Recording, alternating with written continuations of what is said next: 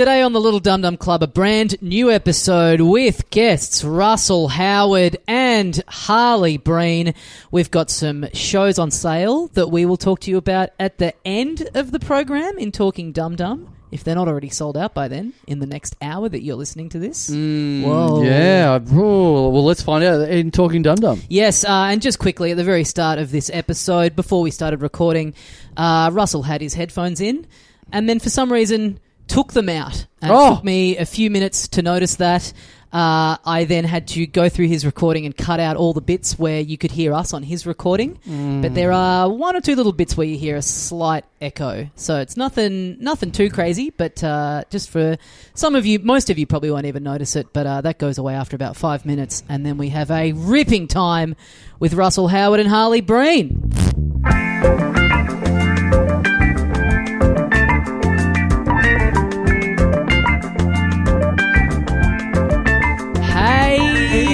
Mates, welcome once again into the Little Dum Dum Club for another week. Thank you very much for joining us. My name is Tommy Dasilo, and with me, as always, the other half of the program, it's Carl Chandler. G'day, dickhead. We have two very special friends of the show joining us from very, very different recording situations. Please welcome back onto the podcast, Russell Howard and Harley Breen. Yes. The Dream Team, as we're known. Oh, yeah, the Dream Team. You guys are just joined at the hip, never separated. Oh, hang on. You're in different countries and very different locations right now. The funny thing is, if we lived in the same country, I think we'd be firm friends.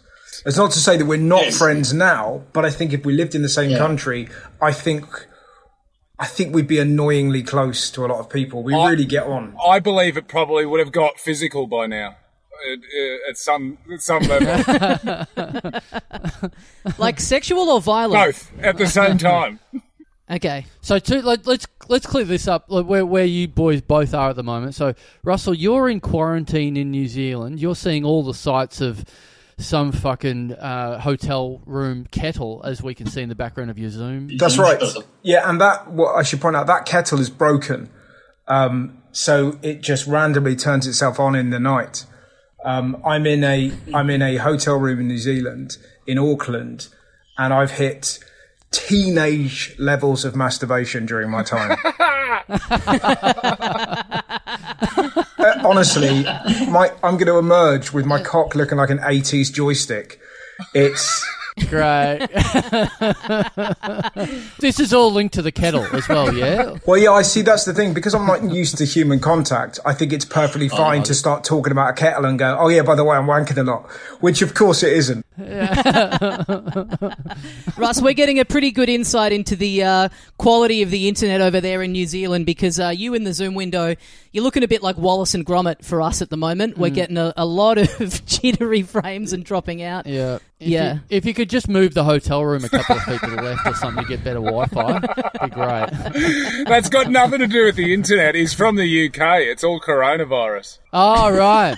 To be honest, it might not be the Wi-Fi. It might be the onanistic tremors that I've created since I've arrived in this hotel room. It's like, you know that bit in Jurassic Park when the fucking water starts moving? It's terrible, man. It's just, you sort of hope you're going to learn Spanish. You hope you're going to evolve as a human being, and you're like, oh no. And it's just brutal. Yeah. And the thing is, you can't talk to other people in isolation during your 40-minute walk you can't like, you're right, are you touching yourself a lot? Do you know what I mean? Because straight away, the army will get hold of you. And you know what I mean? And then you'll be in like solitary in isolation. Can you imagine that? Right. Is this all going according to plan? Is that where you walked into 2 weeks of isolation with? You just had a to-do list of going, I haven't had a wank in a while. It's really been banking up. It'd be good to get through the back catalogue of wanking. Yeah, it's just, I don't know, like I was sold a lie because my agent in the UK said, it's really phenomenal out there. You know, they take you for day trips to the beach, but you're in a bubble. And I was like, wow, really? And he's going, yeah, it's really great. And I literally got here and I was like, I went to the guy. Fanta comes out of the tap. Mate, this is it.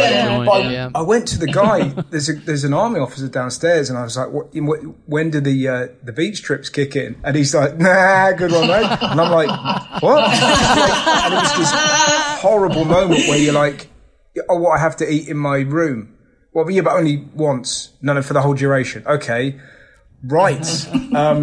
But the weird thing is, it's 2 weeks that's clearly quite tough psychologically. But then after that fortnight, you get to do gigs. And I haven't done full gigs in over a year. So I was talking to Harley about it. It's sort of a bit like being in a dressing room for the longest time ever. Oh, yeah, right. Right. Yeah. Yeah. And that's not to say I haven't wanked in any kettles and any dressing rooms before you animals leap on. Mate, we've shared a lot of dressing rooms, and I know when not to come in. That's less of a green room and more of a white room by now, I would have thought, after 2 weeks. So what you're saying, Russ, at those gigs, you've got no excuse to flub any of your material. If people see at these New Zealand gigs a single word out of place, they will know this guy has no good reason for this. Absolutely. And that's what's so exciting about it, that in your head, I'm preparing the perfect gig. But we know you can't possibly do that because you're going to come out on stage like a man who's been in a dressing room for 2 weeks.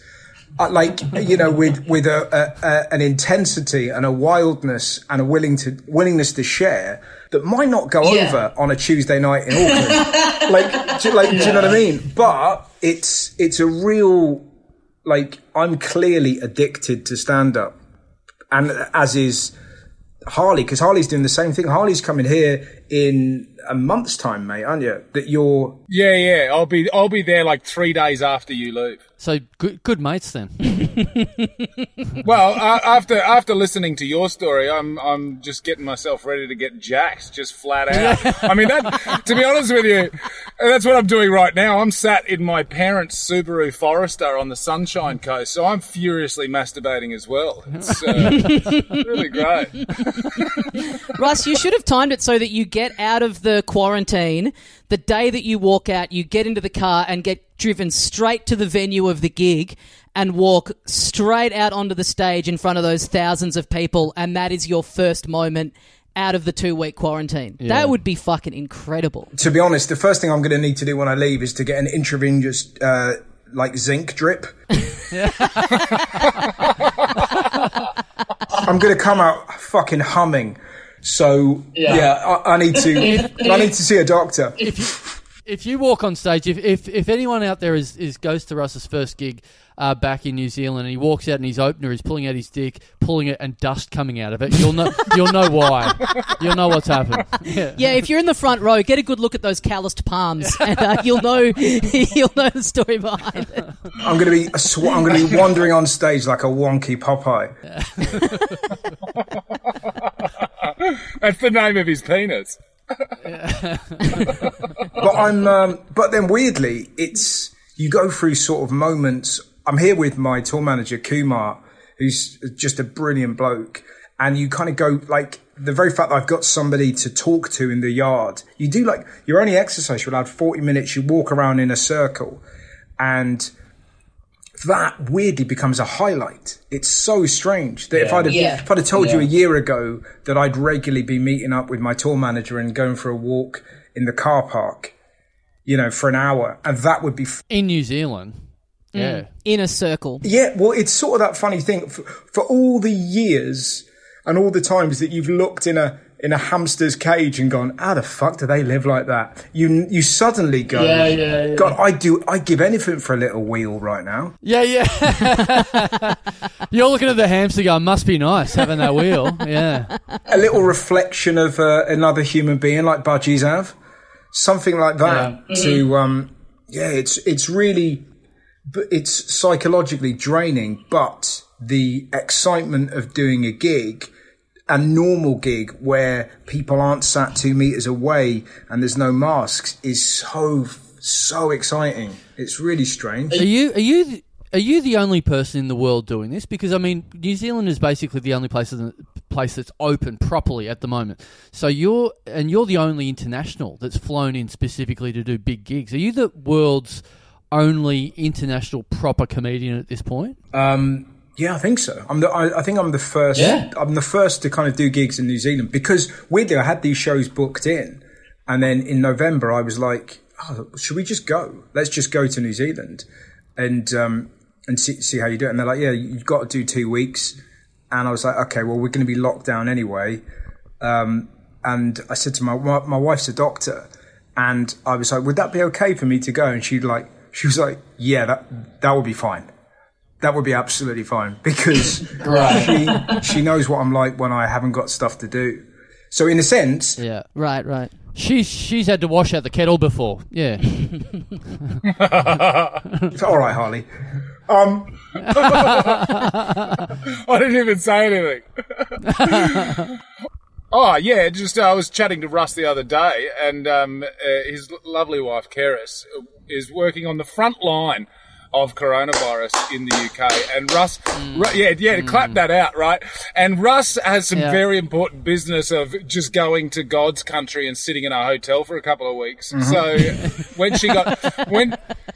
she got home, he was like, "I've got very important business to do. So can you go to the other end of the house so I don't catch your filth?" Yeah. I mean, listen, what's happened there? Harley's put that through the prism of an Australian man. And through his harsh baritone, sure, that makes me come across as callous. But if you listen to the way I said it as an Englishman, I said, "Darling, my darling, you appear to have a runny nose, and it would seem naive of us to be in such close proximity. So how about you go upstairs for a bit, and then I'll stay downstairs." And then we can secure passage to the old world, and I can perform stand-up comedy. And she said, my darling, how thoughtful of you, not just for me, but indeed for the New Zealanders. And I said, and she went to clap me, and I said, "Don't you dare." Yeah, you're a frontline worker. You've been getting to do your job for months now. Daddy needs this. Daddy needs these gigs to feel worthwhile. Yeah, they also laughed as the best medicine. We're both doctors, we're both on the same page. Well, what's funny about it is a few years ago I did a thing about how great the NHS was in the UK. On TV, and it went down pretty well. So kind of whenever I go into a hospital now, people are like, "Oh, thanks, man, thanks so much." And then there's my wife, who has worked her fucking bollocks off. Do you know what I mean? And it suddenly, and she's like, "He did one 5-minute bit, and all of you are fawning over the fucking idiot." But the point is, she was delighted to sort of, it's sort of that weird thing, is not to get too deep, but when you realise, like, oddly, right at the beginning of the pandemic, she was going to have a career break to come on tour with me, and then it obviously kicked off, and she was like, "I have to go back, I have to." So she did. But in the 2 weeks before that, she was climbing the walls because she had nothing to do. And it's sort of, that's the strange thing about this sort of pandemic. When you realise, for us, we have jobs that also define us. Like whether that's being a doctor or a comedian or a podcaster or whatever. Like oddly, it's what you are. And when it's taken away, you're like, fuck, I haven't got anything without this. It's kind of like, do you know what I mean? It's you realise how lucky you are, and like all the times we've kind of moaned about, the crowd weren't great tonight. There's no such thing when the gigs come back, because it's like in the summer I was gigging in car parks and fucking lay-bys. I did a gig in a woods.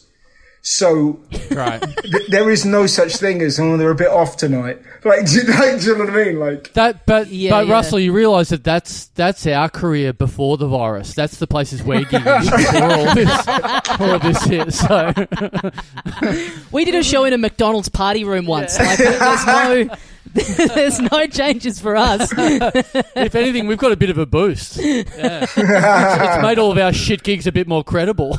Well, yeah, but having said that, you weasels have been going to Thailand for years. Yeah. And let's not present the idea that you're a couple of fucking chancers. Whatever you want to call this, It's clearly working for you, but nobody It's saw a grift. it. Yeah, nobody saw We're it coming. successful grifters. Yeah, but exactly. This is the snake oil hour. We're like Trump getting into the presidency. It's like, how the fuck did this happen? Yeah. We have social media to blame for this. Yeah. Carl and Tommy are the Trump of Australian comedy. You heard it here first. Exactly. Yeah, exactly. We don't get the gala next year. Our listeners will just be storming the comedy festival offices. Storming the Palais, jumping through the window down there. Yeah, great. Jesus, great. they are going to break the floorboards. I've seen the size of your fan base. Yeah, as long as they're ground floor windows, they'll break through the windows, I think. But Yeah, not a lot of fence climbing going on, I wouldn't have thought. Well, let's go back to nicer times. Is the last time that you two saw each other at your maybe at the wedding, but at the Bucks party in fabulous Las Vegas? Yeah. Yes. Well, I can answer that because it was not at the wedding, because when Russ gave me the wonderful news that he was going to marry Keris after, I don't know, 25 years of being together, he said, right, we're having the Bucks party in Vegas. I'm like, sick, that's great. And obviously wedding in London. And I went, whoa, I got a tough decision to make here because I can afford one of those trips. Yeah. So, and obviously my wife was invited to the wedding, so I had to say, hey, Hannah, just want you to know I'm going to Vegas. Good luck at the wedding. Have fun. Yeah, so that would be that is the last. Is that the last time, Russ? Yeah, that's the last time we saw each other in person. It was the last time, and it was a majestic 5 days. And what's lovely is that there's so many stories from that. One of the oddest stories is that Al Pitcher, the Kiwi comedian who is now based in Sweden, who's like a megastar now in Sweden, he decided to become a vegan. That's up there with being popular podcasters in Australia. That's a fucking lame thing to say. But listen to this. He made the decision to become a vegan the day before going to a stag do in Vegas with British men and an Australian comedian, and he was shown the respect you would imagine that would happen. Absolutely, so one of my favourite scenes, we were at this ridiculous pool party and everyone's glamorous, and then there's me and my mates looking like fucking just corned beef and Scotch eggs in shorts, just looking like rancid and sweaty and English. And you were there, Harley, just to be clear. Well, Harley was there, but Harley really picked our average up by looking fabulous. So it looked like we were Harley's. And his wife there, side by side, obviously. But we looked like Hannah was there. It looked like we were Harley's sort of backing dancers. Or like writers. Right. We were like writers for like his Europop. But basically, right. So we're in the middle of this, we're dancing and the music's playing, and Steve Williams is eating a salad around Pitcher. So whenever Al was near women or talking or anything, my friend Steve would appear with a bowl of salad and start eating it, and then he would have lettuce thrown at him. It was fucking majestic. It was so... And Harley disappeared with my cousin Lee, and we don't know where they went. Well, this was a fun night. So it was one of our down nights. Like, we'd been out in the day. I think we'd played soccer, and one of your good mates, the only American on the trip, almost died as a result of playing soccer. Yeah. Legitimately. Yeah. What was it that happened to him? An aneurysm or something? Yeah, he had a pulmonary embolism. He's 55 years old, and he played football for 2 hours with a load of English men, and then went out on the lash in a desperate attempt to stay up with us. Ended up in a wheelchair, being wheeled around for the whole week, but refused to stop. Wow! I was going to say, was he declared dead, and then they checked the VAR, and he was he was called alive again. Well, he had a fucking priest at the hospital in New York just come along and say, do you want me to have a few words? And he apparently told me that he just ushered away with his hand like that, like a bored medieval prince. fuck off. So he nearly died. Well, that night, people were sort of taking it easier because we had the big pool party the next day, and I just commandeered Lee, your cousin, who's a wonderful man. Again, I think if that man lived in the same country as me, we'd be thick as thieves. Fuck and I just said, Lee, we're going down the dispensary. We're going to get some weed. And he's like, oh, I don't smoke weed. I'm like, yes, you do. We're in Vegas. Let's go. So we walked down. We went into a bottle-o to buy alcohol for the 5-minute walk. And just, we're complete foreigners about it, and we're tipping the girl in the bottle-o. She's like, you don't have to do that. And I'm like, we're loaded. So we're drinking cans of beer, walking down the strip in the opposite direction to where all the casinos are. So shit was getting really hectic quickly. Like there was a really disturbed vagrant in the middle of the road just stopping traffic, and me and Lee went over to him and just beckoned him off the road with the offer of beer. We're like, come here, mate, you clearly need more of this, and sat him down in the gutter. And You're then trying to tip him. Yeah, that's right. We're just giving tips to every American. I heard it's bad over here. And then good work being crazy. Have $1. You've actually excelled. Well, we found ourselves at the dispensary, and as you boys know, I'm a big fan of cannabis, and I bought enough weed to last me a month, and I had 3 days left. And I don't regret it at all, and nor does my Uber driver on the way to the airport. He got some great gifts. We walk out, and I lit up this gargantuan joint the size of a Cuban cigar and just handed it to Lee. And I'd sort of asked, because the situation in the US is you can actually pick what it is you want. You can say, I want to feel this, I want this kind of high, whatever, as opposed to Australia where you go, hey, have you got any weed? They go, yep, and you go, cool, done. Right, I'd got this massive joint, smoked it, Lee had a bit, and we're wandering along the road like we're, in a film clip now, and then just heard this screech of tyres and looked beside us, and there's an 8-lane road, and a black SUV had been hit on the back corner by a blue sedan and spun around 3 or 4 times on the road. It was literally like we were in the middle of a movie. I'm like, what's going on? Looking for the cameras. The guy that was hit in the black SUV gets out and jumps over the barriers to the highway and just runs into the fucking desert. And I went, well, you're dead now. I don't even know like why you're running. You got hit, right? And so then the guy that hits the car gets out, and then Lee just got all wired up on it because he'd just had cannabis for the first time in a decade maybe, and just was going, hey, we saw everything, get back in the car, like without any authority whatsoever. And then the guy goes, no, it's fine. They're both my cars. And we're like, fuck, I'm so too stoned for this. And what had happened is the guy in the black SUV had stolen it. So the other dude jumped in his wife's car and then just smashed both of his cars. Like fucking peak America. Wow. Just amazing. And so then we just sat and went, mate, this is so Vegas. It's dinner and a show. So just sat there and watched as it all unfolded. Great. And there's cops and security guards and everyone around. And then this old couple come up beside us and asked what was happening. And we told the longest version of the story. Yeah. And then at the end, and I've got this massive blunt that I'm just still toking away on.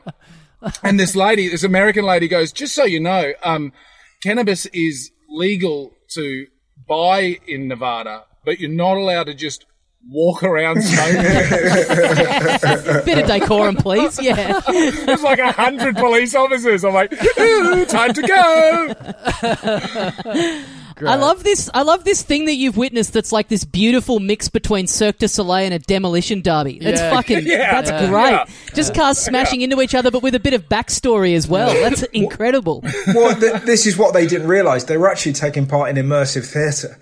All right. And they were sort of they were just led around. The best part was we came back after this journey and we got back to the casino. Russ had gone to bed and a few of the boys were still up and had lost a ridiculous amount of money on the tables. And we were just on cloud nine having the best time. And then like a proper Aussie, I just put $5 in the pokes and won 100. It was fucking amazing. Yeah. I went and bought $100 worth of tacos. One of my, Now, you're not allowed to eat them in the street, though. You can buy them, but you can't eat them out in the street. Harley, what happens in Vegas stays in Vegas. We'll edit out the taco story out of this podcast. It's not cool. It was, What was so great about it is that was the beginning of the night for Lee, and Lee ended up having a sexual experience with a lady that began at 3:00 in the morning in a McDonald's when this young lady went up to him and stole his burger, and that's how it started. And that's beautiful. And that's all I'll say. But it's one of the next. I'll say heaps more. So we're both shooting heroin. So I took my dick out of the taco and then I walked over. But I'll fast forward to the end of the story that this young lady left the casino wearing his underwear and one of his tops, and then that was the last we saw of her. And then he told us the story, and it was like being in a fucking street song. You know, when you're just like, oi, oi, oi, Lee Satchel, you bastard. Like, it was absolutely exquisite. Yeah. So then for the rest of the stag do, whenever we went into a new bar, somebody would order a burger and would give him a burger. Food-based pranks going on this, mate. This trip. Yeah. But it was, there really was. Do you know what was lovely about it is that when you kind of go on your stag do, that you realise that the friends that you've sort of acquired are a reflection of your personality, and you're sort of seeing all the different sort of ages of yourself and all the different aspects of your personality. And it's kind of this moment because you're looking at all your mates going, fuck, I think I'm all right. I mean, I'm fucking mad, but I think I'm all right. It's something quite sweet about it when you sort of see them sort of lined up. There was another lovely moment where these girls came into our cabana and they said, can we have some of your drinks? And we were like, yeah, fine. And then they said, can we eat some of your chicken? You're like, yeah, if you want. And then they started abusing my friend Steve Hall, saying he looked like Shane McGowan. And we let them stay. And it's a real window because there's not one man that has that story where they've wandered in to someone's cabana and gone, can we have a few beers, ladies? And the girl's like, yeah, all right. Fucking hell, she's a pig, isn't she? You got any chicken? Like, it was just, it was such a window into the men are like, these girls are all right, and they're stealing from us. They're insulting my friend. I think, to be honest, we were about to get rid of them until they referred to Steve looking like James Gowan. And we're like, right, you can stay. Yeah. You're one of us. It was so funny. Right. To go back to your cousin picking up after the girl in McDonald's stole his burger, that's one of those things where, like, if that was me in an interaction like that, where then we hook up, I'm doing whatever I can to end up with that woman forever, because that is just such a great beginning of a relationship story. Yes. You know what I mean? Yeah, like, absolutely. That's the story that you want to be telling on the wedding day. Like, my friend went on a date the other week, and the date was like a bit of a fizzer, and there was a group of guys sitting behind her on the date, and she could hear them talking about the date, commentating the date and how fucked it was. And then as she leaves, she hears one of the guys go, God, what was she thinking? Oh. And I was like, you should have gone over and start a conversation with the guy that said that, because that is a beautiful start to a relationship story. Yes. You know what I mean? I was getting roasted by my current husband on another date. Like, you got to look for those moments. Who cares about having a fucking connection? I think what you need to factor into Lee's story, though, is that this happened at 3:00 in the morning in Vegas after a dispensary visit and a lot of alcohol. I think the girl that snatched that burger may not have been wife material. There's a chance. No, you hitch your wagon to that horse and you just ride out the rest of your days in just blistering uncertainty. Also, just edit out the bit of how much she cost. Just go on from that bit. And well, we already know how much she cost, his shirt and his underpants. Yeah. Right, and a burger. Yeah. And burger. It was magic. And then I got married 4 weeks later, and my brother was my best man. And my brother has got bravado like you ain't never seen. Wonderful man. Just a wonderful specimen of a human being. He suddenly transformed. He spoke. You know how people speak on like LinkedIn? He suddenly started talking in a completely different way that nobody had ever heard. So he was like going, "Oh, it's a tremendous day.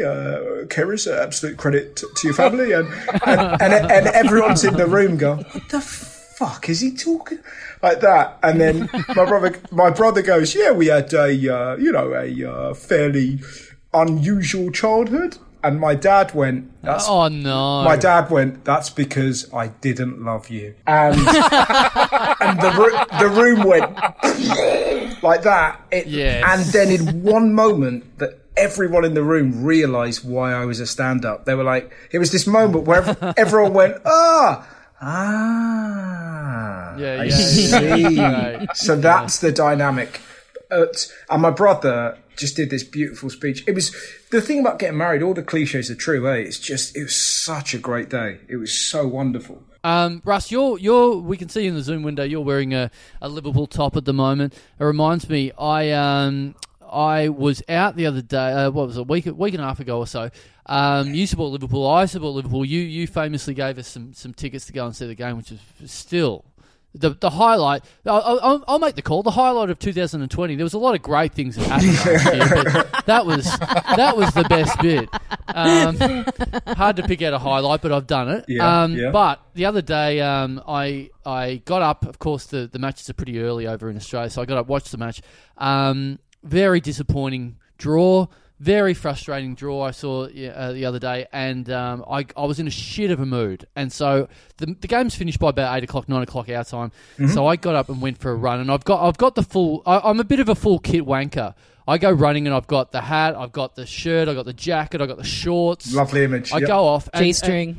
And when we have a bad result, I sort of take it to heart. I go out there and I'm running up a hill going, I'm going to fucking kill this hill because this is what these cunts should have done to get us the 3 points instead of the 1 point. Fuck this. And I'm running up the hill going fucking psycho. And then I go for the full run and I'm on my way home and I'm still really shitty because also Manchester United have got 3 points as well, so they'd caught up a little bit on us. I come down the final hill and I can see this guy coming towards me, full kit wanker, in Manchester United gear. Ooh. And so I'm still furious, and I'm nearly finished my run, and I'm all fucking psyched up, and I'm getting closer and closer to him, and I just see him, and from about 10 meters away, I just go, boo, fuck you, boo, and I start booing this guy at 8:30 in the morning, and I'm like, it's just the headspace I'm in. I start booing him very loudly, and I just see the guy's eyes just open. He looks at me, and just when I go past him, as I've finished booing him for 10 seconds, he goes, "Oh, I love the podcast." See, fuck. Wow. This is the predicament about being such a big public figure, mate. I know. You have to think about the way you act. But we must never, we must never ever lose that from football. There's something about, one of my footballing highlights. It was more than a boo. This sums up kind of lower league football. I went to watch Bath City play some team Boxing Day 2 years ago. There was quite a heavy set goalkeeper. And there was a 12-year-old boy behind the goal. There's probably about 300 people in the crowd max.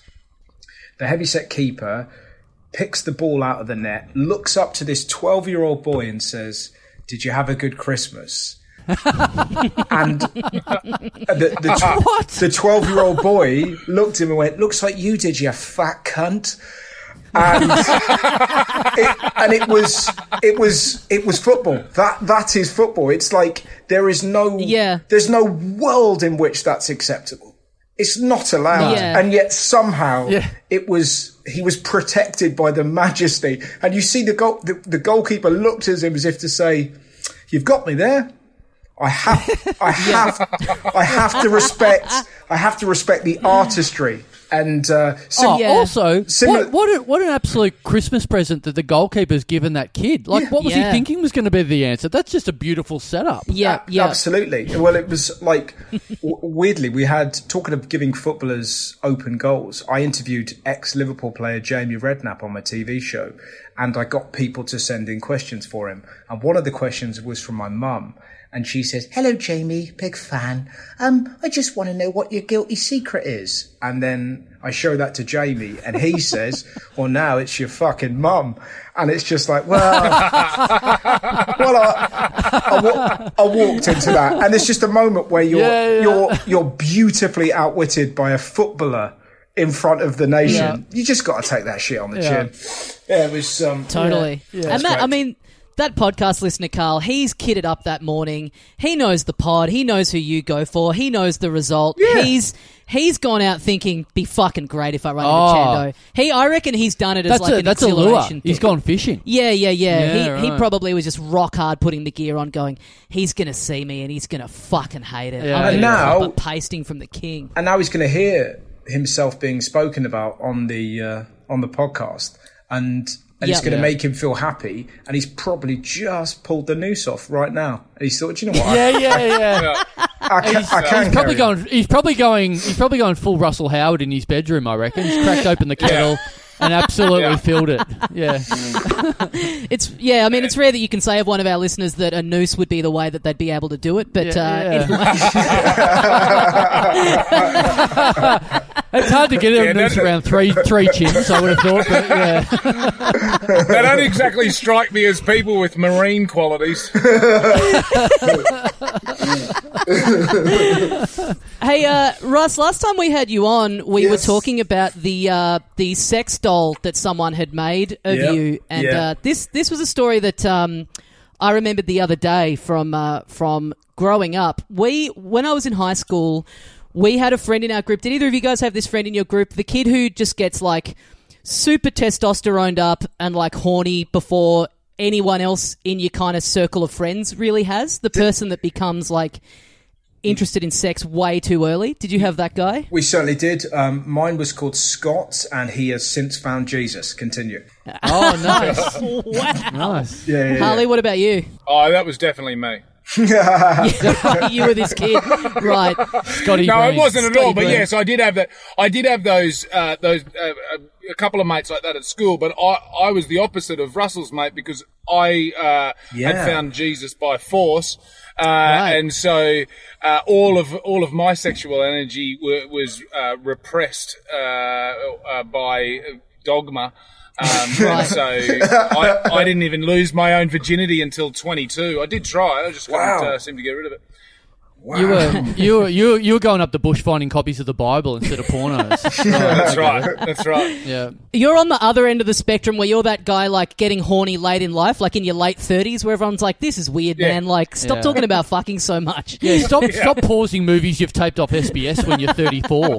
Yeah. I've still got the same bit of a Kmart catalogue just folded up in my wallet that just does the trick. It's the kids' toy section. Anyway, sorry. Yeah, we had that kid in our group of friends, and it was when I was in like, I guess year 9 or so. It was his birthday coming up, and we were trying to think of something funny to get him, and so we all thought, let's get him a sex doll. This is a funny prank because he's like super into like horny stuff, and you know, it's at that age where he's trying to bring out pornos, and we're all just still kind of clinging to adolescence a bit, just like, nah, we're good with the Tonka trucks, thanks, mate. Like he's trying to pull us into that world a bit early. So we decide, we'll get him a sex doll, but then, you know, none of us can get it. Like we're all children. Yes. And so I don't know what made me think that this was a good idea, but what we ended up doing was we got my dad to go into the sex store and buy a blow-up sex doll for my 13-year-old friend. Wow. And he did it. Bizarrely enough, He did it. I don't remember any. Who's weirder in this story, you or your dad? His fucking dad. Oh, definitely your dad. It's his fucking dad. It's just like, that's a straight red. That's a straight red. And that's also a real dad of one kid thing to do. Like, a dad with more than one kid wouldn't be pulling that shit. But your dad's so fucking bored because he's only got one kid. He's like, yeah, fuck it. But it's also, I'm imagining the small talk in the shop when your dad's a bit embarrassed. He's like, oh, don't worry, it's for my son and his mates. Like that thing of It's for a 13-year-old boy. It's not for me. Exactly. It's a bit of a prank present because one of his mates is sex obsessed. So actually, while I'm here, give us 2 of those butt plugs and you got any handcuffs because this kid's a fucking maniac. Yeah. See you later, Brian. Yeah. Just like. Wow. Also, I love the idea. It's like, it's a bit of a prank. We're going to buy this sex doll for a kid who's really horny. That's not really a prank. That's just a doll that a kid is going to fuck. Yeah, but the prank was knowing that it was going to be open in front of family and everything. That was the prank element. See. It was like, it'll kind of stitch him up in front of his parents and all that sort of stuff. Yeah. Right. But Russ, I think you're spot on. I do believe that was verbatim the interaction that Dad had. I think he did explain that it was for his child's young friend. Right. And because I remember pitching it to him and thinking that I might have to kind of get it over the line by explaining how funny it would be. And I remember Dad just like immediately being into it because he was like, oh yeah, there's a Club X just like on the block next to work, so I can just pop in on my lunch break, like as long as it was convenient for him. He was just it's like right into it and happy to do. That is phenomenal. Like I mean, I'm envious, but also horrified at the same time that you sort of have that kind of relationship with your dad, where you can just kind of go, like I was scared shitless of my dad. Like, do you know what I mean? So the idea that I kind of go, hey, Dad, a bit of a funny thing. We need to blow up Betty for Scott. Do you know what I mean? Because yeah.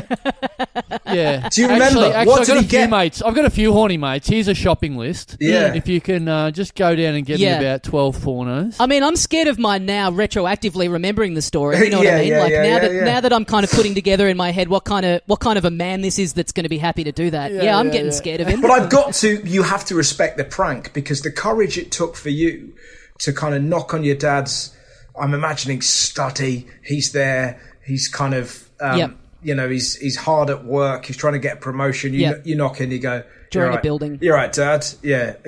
Here's a couple of bucks. Can you go and get a sex doll? And your dad says, yeah, I'm willing to do that. They get the sex doll. The sex doll then gets wrapped up and then it's delivered. It's a brilliant prank. Now you can order it. I could order I could order 15 sex dolls to this hotel, and I could video myself. I could video myself making love to every single one of them, and I'd become an overnight sensation.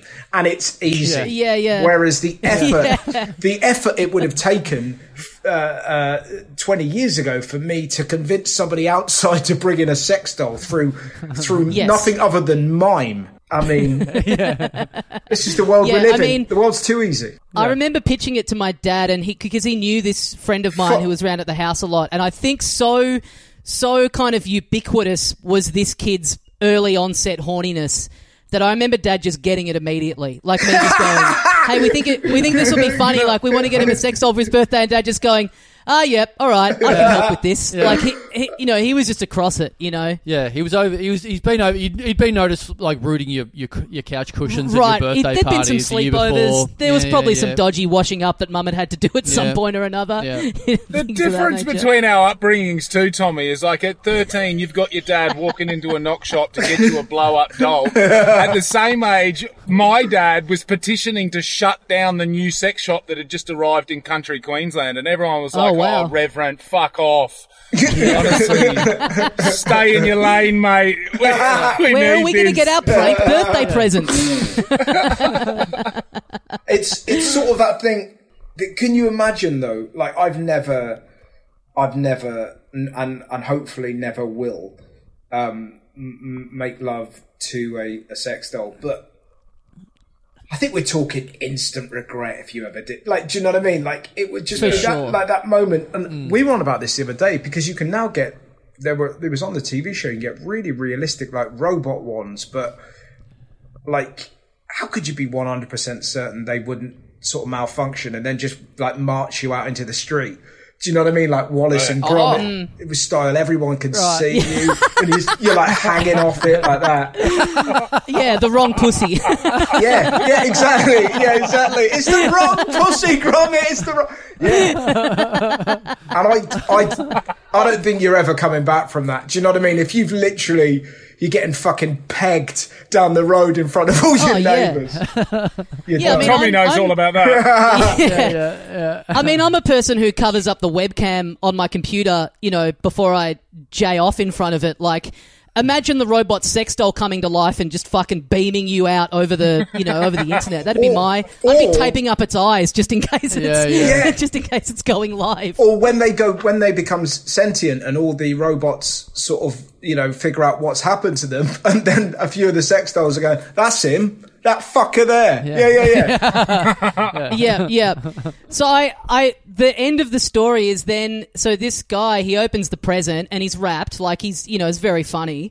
And yeah, clearly would have just been obliterating that thing. Like, also, by the way, when your dad bought it, did you pay for it? Did you give your dad money for a sex doll? Yeah, we all chipped in. Yeah. Right, then he's on me. He's like, "Can you chase up?" You know, it was like me and 4 mates. He's like, "Can you get the cash from them for the sex doll?" Because we all went like, "Yeah." He was still. Your dad was like chasing a little Wobsy for $7 for or money whatever. for the sex doll. Yeah. So it's a bit like this friend of mine opens it in front of the party, and immediately you could tell a vibe of like, everyone get out. I want, you know, because it was like, I don't know, I think it was like we were staying over or something. It was just like, no, I want to, which, yeah, I mean, I can understand. Like, now the prank backfired. He's like, this is the most thoughtful gift I've ever got. Genuinely, yeah. Oh my God. And then I can't remember whether I love the idea that he started crying tears of joy and he used those as lube, the fucking pig. Yeah, so then like a couple of months later, he was round at our house and stinking. He came around to thank your dad, the matchmaker. Yeah, pretty much. I can't remember where. I assume we must have told him that's how we got it, because he, you know, you've got it. You have to ask the question, like, you know, there's no way we could have gotten it. So I think he knew. So he comes around, and Dad's just kind of like, he comes around your house, presumably stinking of burnt basketballs, like that, just like fucking the stench of like just that, like 1,000 balloons that have been. And it was.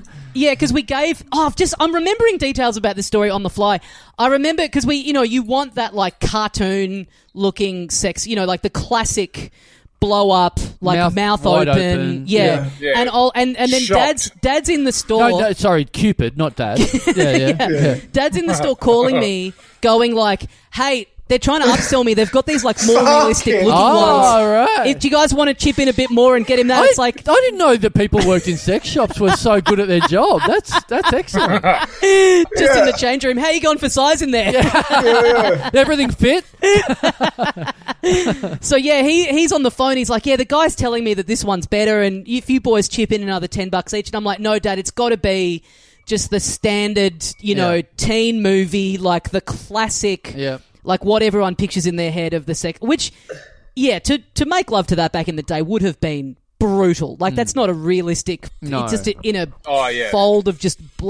Anyway. Yeah. So then a couple of months later, he's at our house, hanging out, and you know, Dad can't help himself, as I'm sure you can probably get from all the other details in the story, and he comes up to my friend and he's like, "Did you like the gift?" And my friend just like all of a sudden, like it's not very funny anymore. He's like, "Oh yeah, thanks for that." And then Dad goes, "Yeah, thought I'd get it out of the box before I gave it over to you and give it a bit of a test run myself." So yeah, and to this day I'll never know if that was a joke or not. Like it's pretty... Oh, that was not a joke. Yeah. That is definitely happening.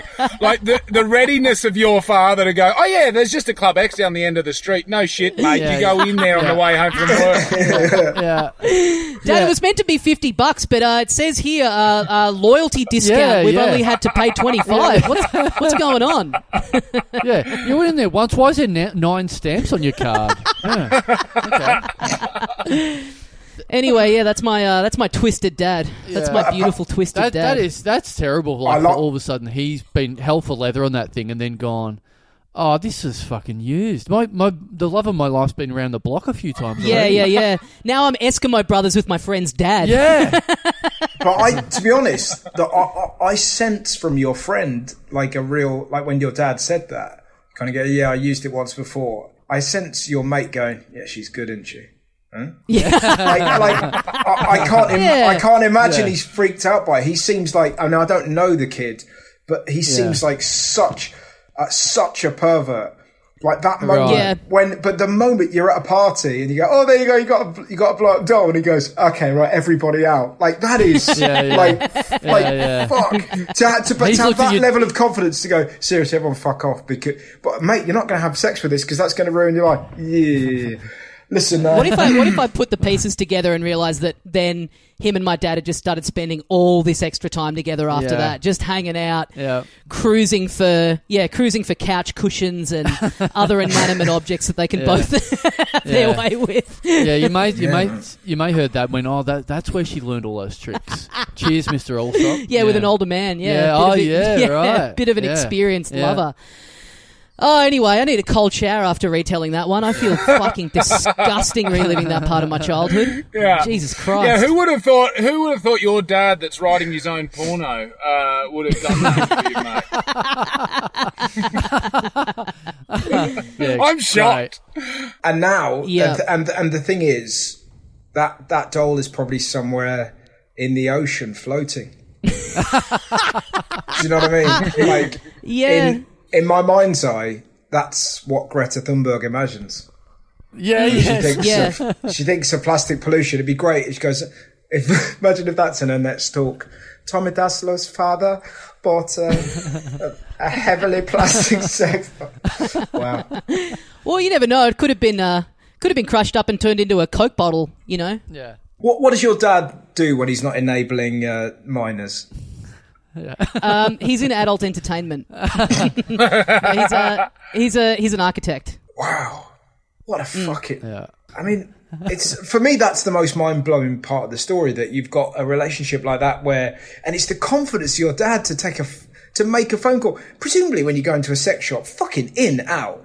Who's fucking who's dawdling? Who's kind of, oh yeah, you can get a better one. All right, give me 5 minutes. I just got to ring up my child. Like it's the person I'm buying this for is in bed at 7:00. So I just got to get time to wake him up. Yeah, exactly. They're harrowing place, those sex shops too. Like, have you been in, Russ? Have you walked into a sex shop? I've been in a sex shop in Auckland years ago when I was 22, and I've been in one with my mum for a TV show. Yeah, there's a lot going on. Oh, and I'm the weirdo. Yeah. Well, I'd imagine one of the main reasons you're not going in is because you get recognised absolutely everywhere you go, and that's not really the place you want to get recognised. Sure. My second child, Hannah and my first child together, I've made some mistakes. Anyway, sounds like you could have done with a doll at some stage, I think, instead. But a doll would have been a lot better result. I would have had a fucking 10-year-old balloon. Anyway, yeah. So you'd still have your car and your clocks. Yeah, that's right. Well, it was great. It took us an hour to get to that fucking. And to be honest with you, my current wife, which is the worst term ever, has taken off with my car, and I'm in my parents' car. So, you know. But when Walter turned 1, I thought I was at Adelaide Fringe, and I thought I've got to get a gift for the 1-year-old. I'm like, well, why bother? Because he's one. He's not going to remember. It's actually Hannah that needs the gift. So I was like, oh, fuck, I'll get her a sex toy. That's a wonderful thing. We made him with sex. I'll buy her a sex toy. It's romantic. It's lovely. So I've left my hotel room to go into this sex shop up in on Hindley Street in Adelaide. Anyone who knows it knows that Hindley Street is a very it's the high street of Adelaide. And I've walked in, and I was already like nervous and paranoid about walking in there for no good reason. I'm a grown adult. They're legal shops. I'm allowed to be in there. I pretty much never get recognised, and I walk in the door, and this guy that just looked greasy came out from behind a whole thing of dildos and just went, "Oh my God, it's Harley Breen!" Oh my God, fucking hell. Are you serious? Anyway, that's so I said, just wrap up the best dildo you've got. Yeah. Yeah, exactly. Oh, fuck. And plus, I got to get some for Hannah. Yeah. Yeah, that's it. Wrap up the best order you got, and then he leaves. He's like, shit, I forgot. Yeah. That's so funny. Yeah. Something for Hannah. Yeah. Oh, yeah. Well, yeah. That's my dad. My dad, in answer to what he does, Russ, yeah, he's an architect. He designed a whole bunch of stuff at the Melbourne Zoo. So, you know, folks listening, next time you're there, if you're checking out the monkeys and the little enclosure that they're in, and you're going like, wow, imagine coming up with this. I wonder what kind of mind could have possibly designed this. Now you know. Yeah, I've seen that. The monkeys are all in a fucking dildo cage.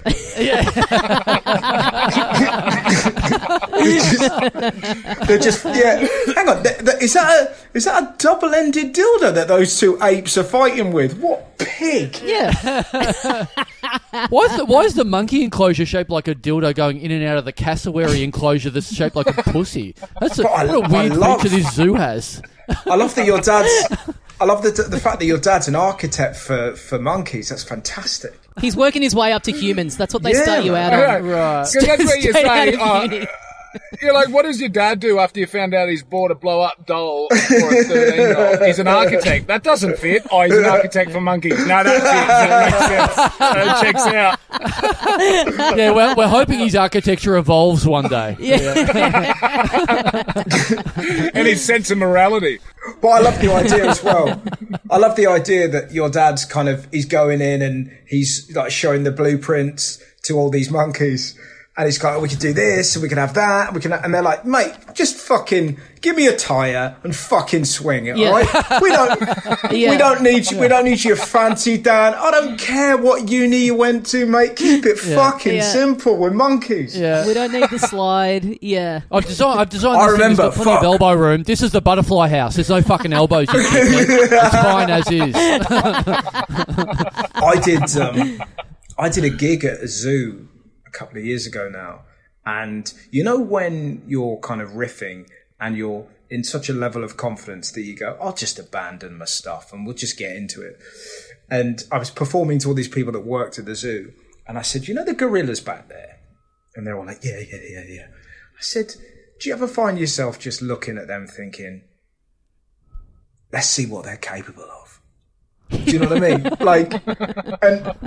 You look at the penguins. Let's say you've got an old penguin that's dying. Do you not think, fuck it, let's sling him in there and see what these fuckers can do? And mate, I've never died as hard as that in my fucking life. They were top shelf, horrified. I couldn't move them beyond it. Are you suggesting that we should get a gorilla to rip a penguin? No. I'm just saying. But I still maintain it. If you knew the penguin was dying, I'd fucking love to see a gorilla rip it to pieces. I couldn't get beyond it of any dying animal, any dying human. Right, so the diagnosis comes back, he's got penguin cancer, let's just euthanize him by chucking him. That's what I'm saying. Yeah. And I've got, rather than leave it alone, I started then working up different, thinking that the animal was the problem, but then I was going it's a really old lady and she's on her deathbed and you can't afford the funeral. Let's see what this fucker can do. If You're your thinking dad, that you're just going to find the animal that they hate enough that they're going to be like, This yes, is what I we was agree. thinking. All right, now we're on. Yeah. and if your dad had been there, he'd have made me a monkey prison. I would, I would never I like the idea understand. also in comedy, like what you did was called a corporate gig, and people go, man, corporate gigs are so hard, and you've gone, you know what? Let's see if I can make it harder. Yeah. Let's see if I can make it way harder than it needs to be. Yeah. I'm up at an accounting firm. What if you guys just like came in here with an Uzi and started fucking shooting up the place? What would that be like? All right, we'd better wrap it up for another week on the Little Dum Dum Club. Russell Howard, Harley Breen, thank you very much for joining us. Russ, you have got your New Zealand tour starting, I think, basically when this comes out. You'll be a free man. You'll be up there on the stages to packed theatres in New Zealand. So, Hopefully. go and check that out if you're in the country. I might even be doing some gigs in Australia. Wow. Which hopefully by then I might be doing some gigs in Brisbane, maybe, but we don't know. But if not, I'll be doing the gigs in July, and hopefully the world will be in a better place, and I can come and see you. And when I do see you, know this now: I am going to have a suitcase bulging full of sex dolls. That's good, because I thought you were going to say come. So Yeah. that's actually a good result. Normally, Russ, I would assume you were saying that for comedic effect, but the last time you made a promise on this podcast, it was that you'd pay Kappa to wear, I believe, lipstick and straightened hair over to the UK, and then you came good and gave him the money. So now I'm fucking terrified of the next time I see you. You've obviously made a vow to wreck every comedian in Australia's lives at some point. So here comes number 2. No, it's not for. But I need to find Tommy's dad. And Yeah, I could link you guys up. Great. Not bragging, but I got his number. Great. Well, hopefully, But to the future, Well, I hope I get to see you all soon, man. It's but then the weird thing is, 2020 obviously horrific, but Liverpool did win the league. So what are you going to do? What are you going to do? It's a tricky one, isn't it? Good year. She's a tricky one. Yeah. Harley Breen, you got stuff that you'd like to plug before we get out of here? Yeah. Hopefully, I don't cut out again. My wife keeps stealing my ex-wife keeps stealing my reception. So, comedy. Look, we're attempting to put our tour on. I'm in Sydney at some point. Go to my website. It's the third time we've tried to put it on. I have something coming out later in the year, which is fun, that I also hope I can make it to fucking record, because, again, we keep shifting the dates on that. So it's just a hard thing to plug, to be honest with you. Just keep abreast of it on harleybreen.com. Great. Yes. Keep an eye out for that. Guys, thank you very much for listening, and we'll see you next time. See you, mates.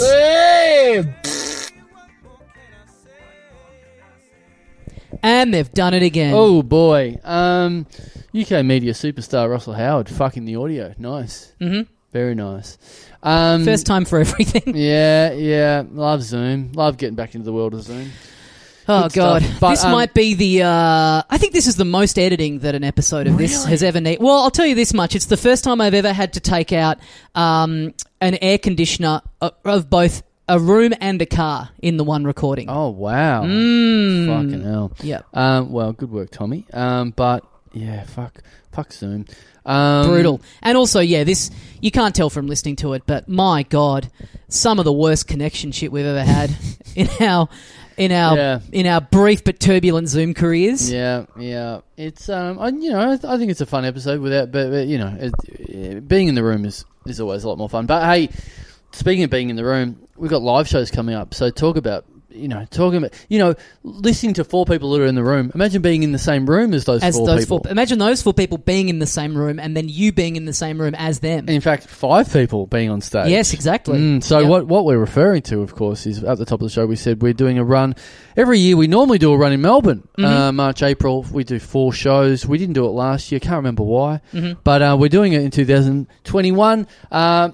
March into April, every Saturday at the European Beer Cafe in Melbourne.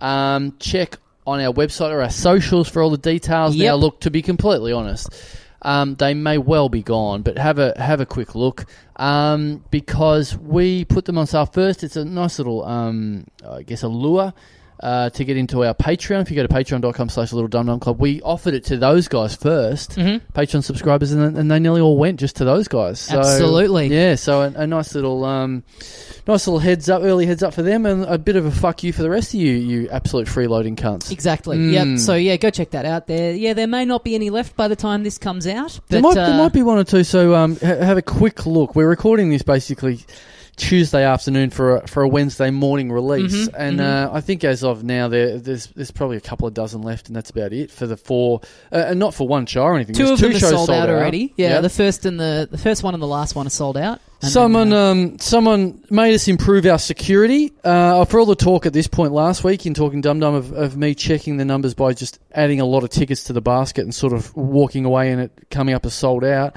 and not realising that, someone decided to do that this morning, funny bugger style, and breached our security. So we fixed that up. You can't do that anymore with our tickets. But I did think that the other day that someone could do that now, and I thought to myself, surely not. Surely. I reckon it took about 15 minutes for someone to do that. Just sold out all their shows out and stopped people. As I just absolutely put it all over our social media, an absolute waste of time as someone just, reserved all those tickets. Well, because the annoying thing is, on my end, when I look at the reports, it doesn't show up as sold out there. It says to me, hey, there's like 15 tickets left or whatever. Yeah. All it does is stop people from being able... So you're not pranking us. You're not really pranking us in the the sense are. that... You're depriving us of sales. Well, yeah, you're depriving us of sales. But we're not looking at it and going, oh, goody gumdrops. It's more like then we're getting messages going like, oh, this is sold out, and going, oh, actually, no, it's not. That is still a prank. I think that still counts as a prank. If we're not getting any money and we're getting messages of annoyed people, that means that we're being pranked. Yeah. Yeah. But anyway, that breach of security has been fixed. So fuck you dumb fuck hacker. We're back. And grow up. Well, yeah. Look, don't grow up too much that you stop listening to this podcast. You'll probably stop listening. Yeah. I certainly hope... you would like to hope that the person that's done that prank, at the very least, they have then gone back and bought a ticket. I wouldn't say that much. I didn't say I thought it would happen. I said you'd like to hope that they have. Yeah. I do like to think that. Yeah. You're right.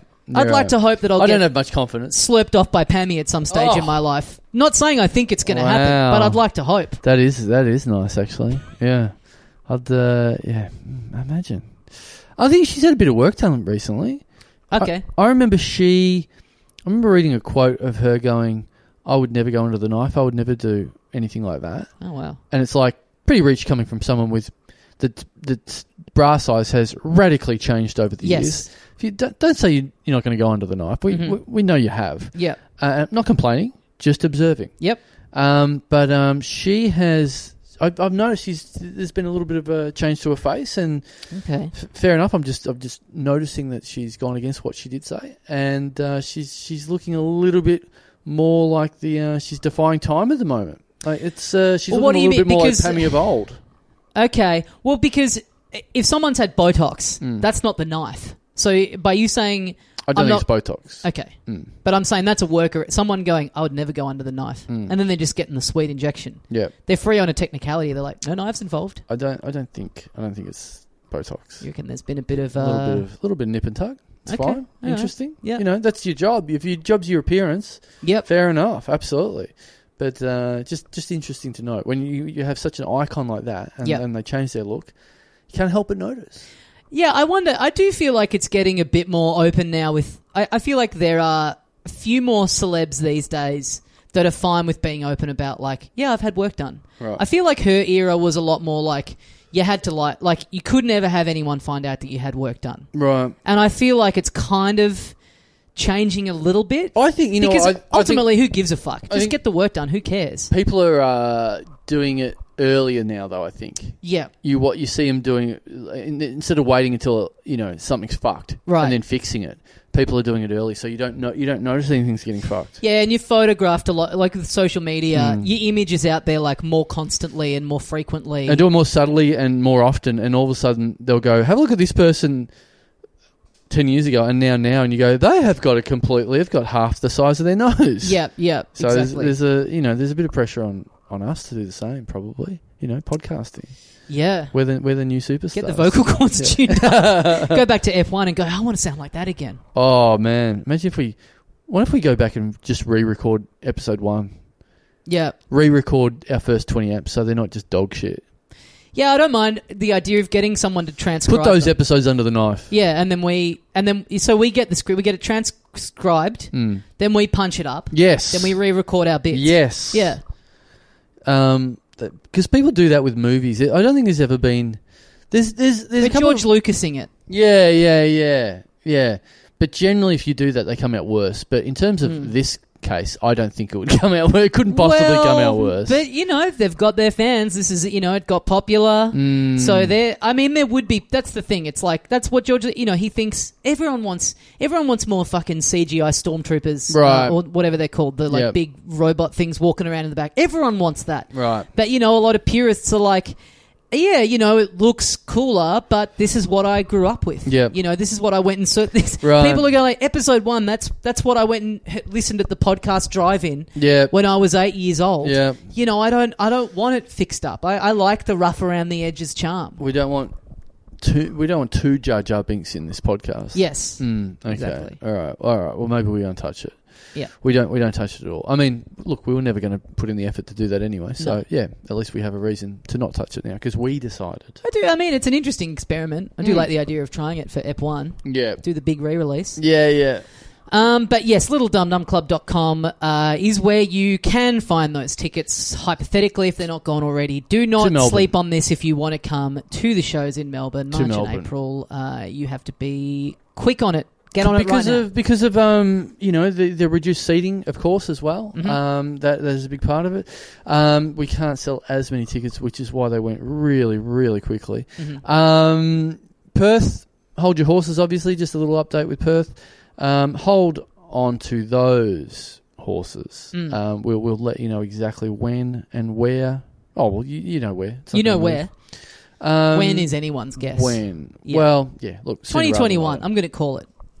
We'll be over there in 2021. Man, I'm optimistic. It's going to be sometime this year. Earlier rather than later. That's I'm optimistic. Yeah. I think I'm being influenced in my optimism by the fact I really want to go there. Yeah. I'm really desperate to go there. Well, you're also being influenced by the facts, which are what are we today? Okay? Like 2 weeks of 0 cases? I don't know. So we're getting there. Oh, wow. We're getting close to great. I think technically it's meant to be like maybe another 2 weeks before you can get over without quarantining. I've got to change my flights. It's supposed to be that are in like 2 days. Yeah. Yeah, probably. I should do that. Do they not just... Do they... I haven't been in the position of having a flight booked that then gets moved like that. No, they've been emailing me every day going, can you just confirm that we've just changed your flights? And it's like some slight change to the flight, but still going to Perth. And I'm like, no, I'm not fucking... Yeah, because you can't. Right, you can go. You can go. You just got to, quarantine. Sit and what about this? We were talking about this off air just before we got into this. I've been influenced a little bit lately on Instagram of like ads of like pop-up burger places. Yep. And so I've done a couple of big drives recently because I got into the whole romanticism of this thing of like, oh, cool, these like really cool burgers, and they just pop up randomly, and they're just all in these weird places. And I'll take, I sort of treat it as like a little adventure. Like I'm just going to go off. My wife and child went to see the in-laws for the day. I'm like, okay, well, I'll do some work, and then I'll just drive off and find this little nugget of burgerdom. Love it. I love a journey to a restaurant. Yeah, like especially when I'm overseas, like most of my travel plans for any day in any city I'm in, I'm like, heard this is the best place. Yeah. It's an hour and a half walk from where I am. So I guess I set off at 10:30 and then I'm there by lunch. Yeah, yeah. Beautiful stuff. Yeah. I did that in Italy. Just TripAdvisor all the best places and just go off on an adventure, and it's great. Yeah. So I did that. I set myself a couple of little adventures. I'm like, this is going to be great. And so I took off and I went out to... it was, look, I Google tripped it, and it was like a 20-25 minute trip. I'm like, this is not too bad, it's doable. It's like 45 minutes plus. Yep. Fucking ages. It ended up being past the airport. Okay. That's how far away it was. Yep. So I got out there. It's in the car park of an IGA in West Meadows. It was a hot day. I'm just in a fucking dirty old car park, and I'm like, fuck, this is barely Melbourne anymore. Yeah. Got the burger. It was great burger. Yeah. And I was like, fuck, this. They got somewhere for you to sit and eat it, or are you just taking it down in the car? No, a couple of little seats. And so that was good. Yep. The next, and so I'm following these guys on Instagram, going, you know what? Maybe whenever I get a spare second, I'll just like follow them around the country. You know, it's just a Grateful Dead style. Yeah. Great burger. Yeah. Grateful bread. That's the whole food truck thing. That's what that used to be. There used to be more of a culture of like they would just pull up at parks. I mean, I think most cities had it, but Melbourne for a long time had. There was like an abandoned block, like not far from my house at the time, that became like a de facto food truck hangout. Right. And it was genuinely exciting. There was like a website that catalogued which ones were going to be where. Right. And there are a couple that I really loved. So it was like, great, it's a nice night. I'm going to walk up to that park because that one's going to be there. Yep. And it was exciting. And then it kind of like died off, and now they're just like, I don't know, they're just only ever at music festivals or like one of those purpose-built like food truck parks. Right. But the thrill of just like turning up to a park and not knowing which one was going to be there. Yeah, it's fucking awesome. Yeah, right. It burned bright for about 6 months, and then the fad just, I don't know, died off. Right. Well, that was me. That was. I loved this burger. It was fucking great. One of the great burgers. Yep. Come home. Great. Okay. You know, a little bit guilty that I'd spent so much time of a day doing that. Just getting lunch. Yeah, getting lunch. Yeah. And then, you know, they pop up on the socials again. Guys, our next announcement of when and where we're going to be is coming up very soon. We're going to, you know, they're hyping it. They're hyping it more than what we hype things on the socials, for sure.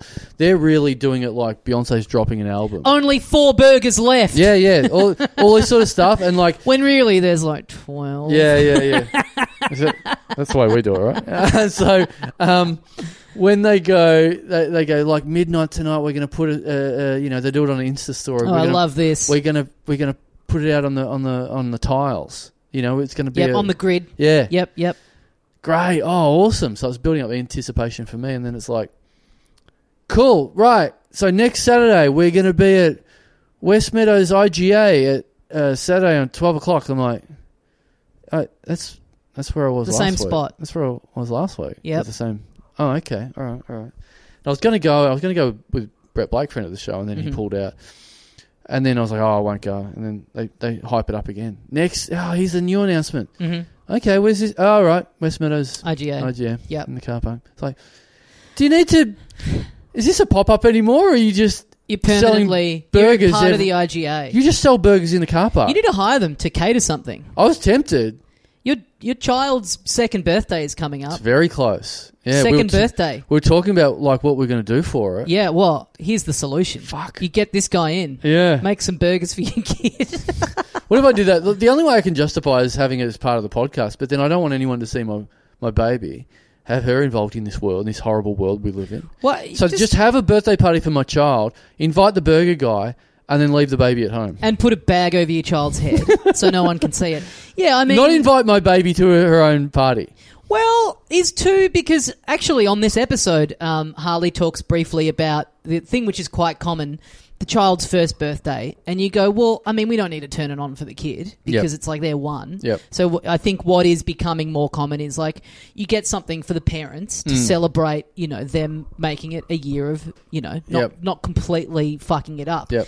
Now, does that still apply to, or is the kid's logged on enough that it's like it's got to be about them? Yeah, right? it's got to be That's about them. such a shame. Yeah. Oh, no, we've you know, it's exciting. No, I know, but I'm saying it's a shame because of this specific thing. Yes. Because if it was just like, I'm just doing this as a treat for myself because my kid won't remember it anyway. Yeah. If you had have fucked around a bit more and had a kid a year later, you'd now be in the perfect position. Well, if I'd have found this burger a year ago. Yes, exactly.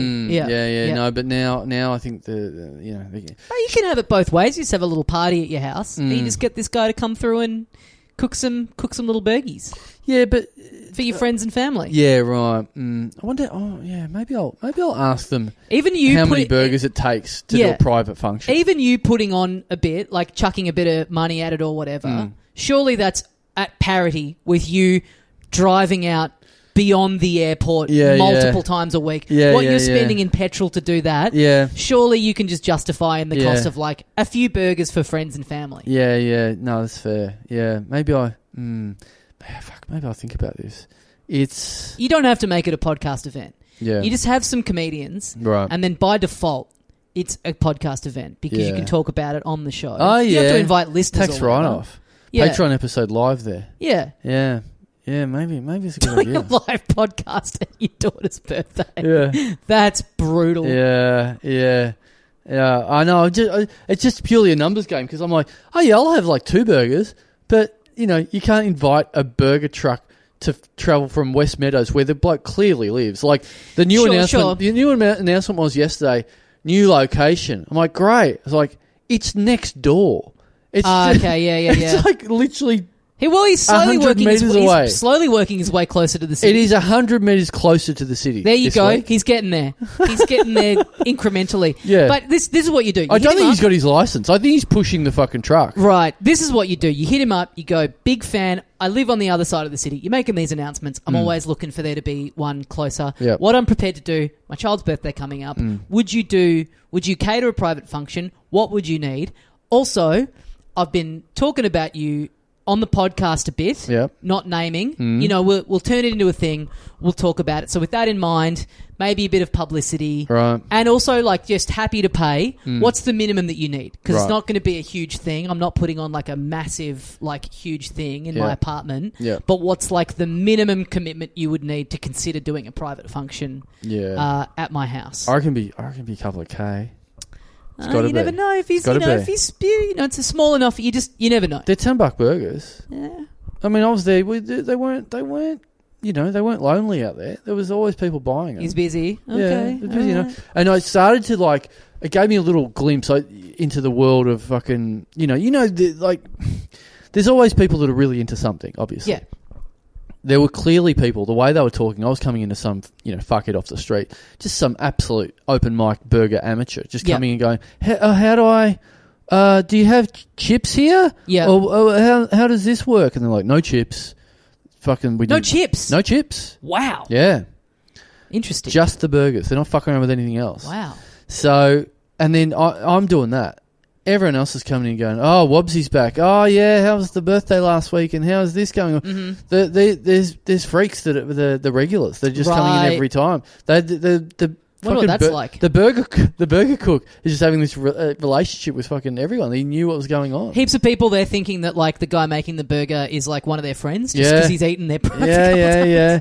And then like spitting some of it out going, this one's shit. This is how I show I love you.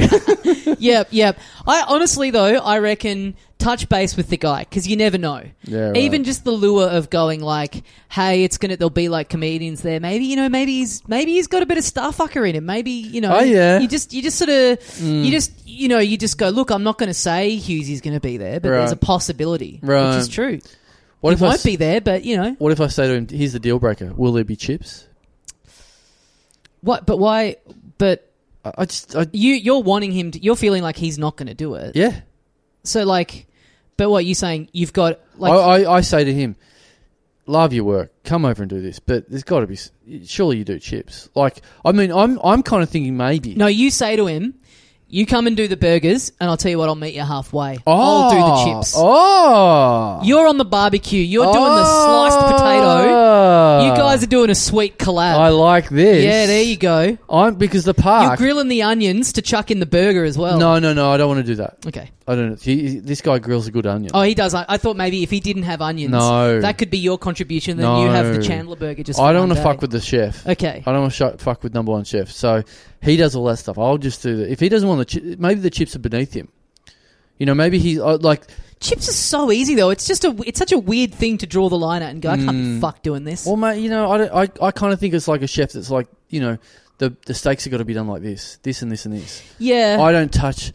Potatoes are for fucking amateurs. Fried potatoes, yeah. To be fair though, I have always thought anything deep fried in a food van, I've always thought this is just really rolling the dice. Yes. Something about it makes me really uneasy knowing that that's happening in a car, essentially. Yeah. No, I agree. Hot oil in a vehicle just seems odd. Absolutely. Yeah, I agree.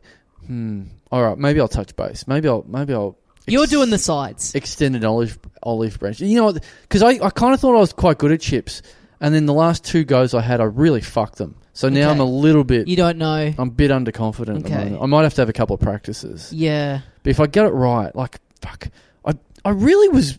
For a short while, I thought I was really nailing the barbecue, but it's really dented my confidence over Christmas. Oh, really? Really blew the chips. Right. Really blew them. Do you think... okay, interesting. What do you think that's down to? I just left them on too long. Okay. Just had a couple of beers, let my attention wander, and then that was the end of it. You got to be on it.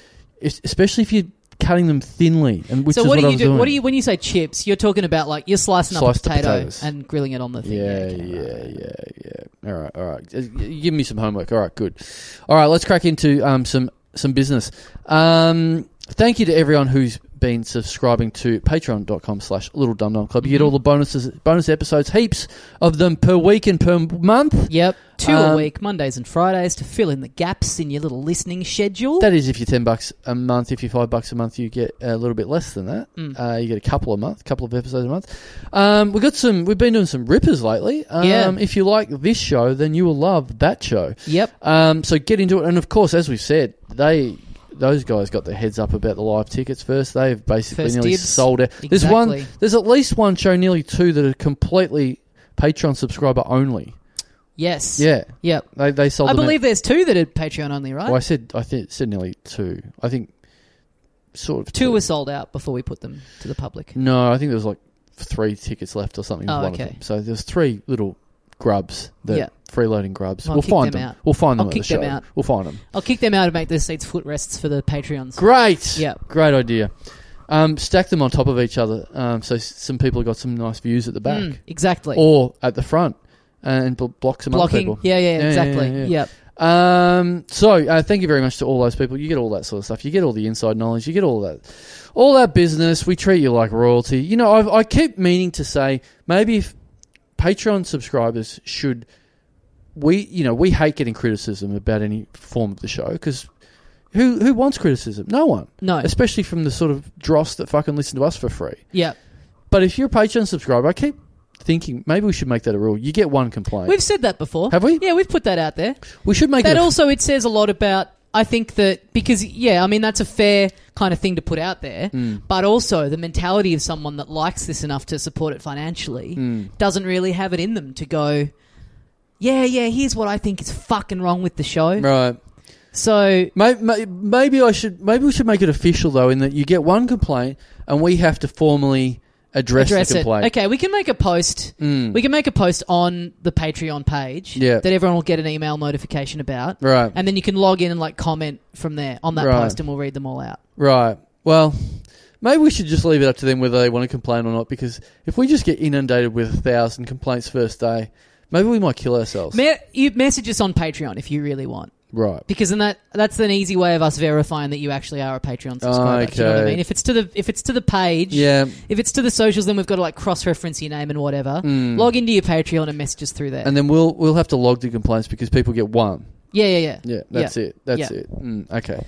Getting a heap of complaints from the little default icon on Patreon. Right. On Twitter, it's like an egg. Right. On Patreon, it's a little fox. Right. Getting a lot of complaints from little foxes. Yeah. Why do you need a picture of yourself for Patreon anyway? It's a weird thing to get on and go, here I am. Yeah. Check me out. Well, I mean, it makes them. It's like, hey, I'm giving you money. I want you to see the face. Yeah, It's right. feeding you every week. Yeah. Okay, that makes sense. All right, so let's. And of course, part of that is we read out your name. Hopefully. Yep. As much as we can, we try and pack as many names in every week as we can. We do everything as fair as we can. We pack all the names into the unplanned title alternator, magnificent piece of machinery that it survived COVID. It actually got COVID at one stage. Oh, did it? Yeah, it had to self-isolate for a week, but it's all good now. As much as I can tell. Yep, it's all good. We'll see. I ran the Nortons through it, and they actually got rid of the COVID. Oh, great. Yeah. Okay. So it's all good. So maybe if someone can just make a human version of Nortons, yeah, we should be all good. Right. All right, let's crack in. First cab off the rank this week. Thank you very much to Patreon subscriber Dean Peldies. Dean Peldies. Is it Peldies or Peldis? Peldys. What do you reckon? Peldis? Peldis. Maybe it's Peldis. Yeah. Yeah. Peldis. Peldis is funnier. Peldis kind of sounds like the off-brand supermarket in a small town. Yes. Peldis. Yeah, that's why I like it. Head down to Peldis to get the cornflakes. Yeah. No, what is it? I like a surname that's plural by default. So if you were talking about this family, you'd go going around the Peldises. Yeah. Yeah, I like that. Or if that's your hamburger joint, in your small in Colac. Yeah. Oh, do you want to go down to Peldises and get a I don't want to chase. Peldy. I don't want to drive all to West Meadows to get my burger. Let's just go down the street to Peldies. Yep. And get a Big Dean. Yeah. Yep. A Big Dean. A Dean burger. Yep. Yeah. Fillet of Dean. Yep. That'd be good. Man, imagine that. What if you had a business called Dacilos? I did, because I did think for a brief moment, I've got my little comedy room. So I've got, Basement Comedy Club. I've got comedy at Spleen. I did for a brief moment think if I was going to have like a generic comedy club, maybe if I unified them all or whatever, instead of, I'd quite plain, I've got Thursday Comedy Club that's not happening at the moment, quite plain sort of stuff. And a lot of the time named after the bar that they were in. I was thinking, fuck, and I moved a couple of times to bars, and you had to keep changing the name. Right. So the Thursday Comedy Club thing is only it's relatively recent that you've started giving them these names to protect yourself against the bar, being closing sold or down going under or whatever it is, and then yeah. you having to change all the branding and the Twitter handle and stuff like that. So you're kind of future-proofing it. Yes. Instead of it being I'm looking forward to Basement Comedy Club being evicted and having to do it on the top of a skyscraper and still calling it Basement Comedy Club. But yeah. The brand of Basement is just so strong. Yeah. So, despite numerous stories about people leaping from their death from Basement Comedy Club, Yep.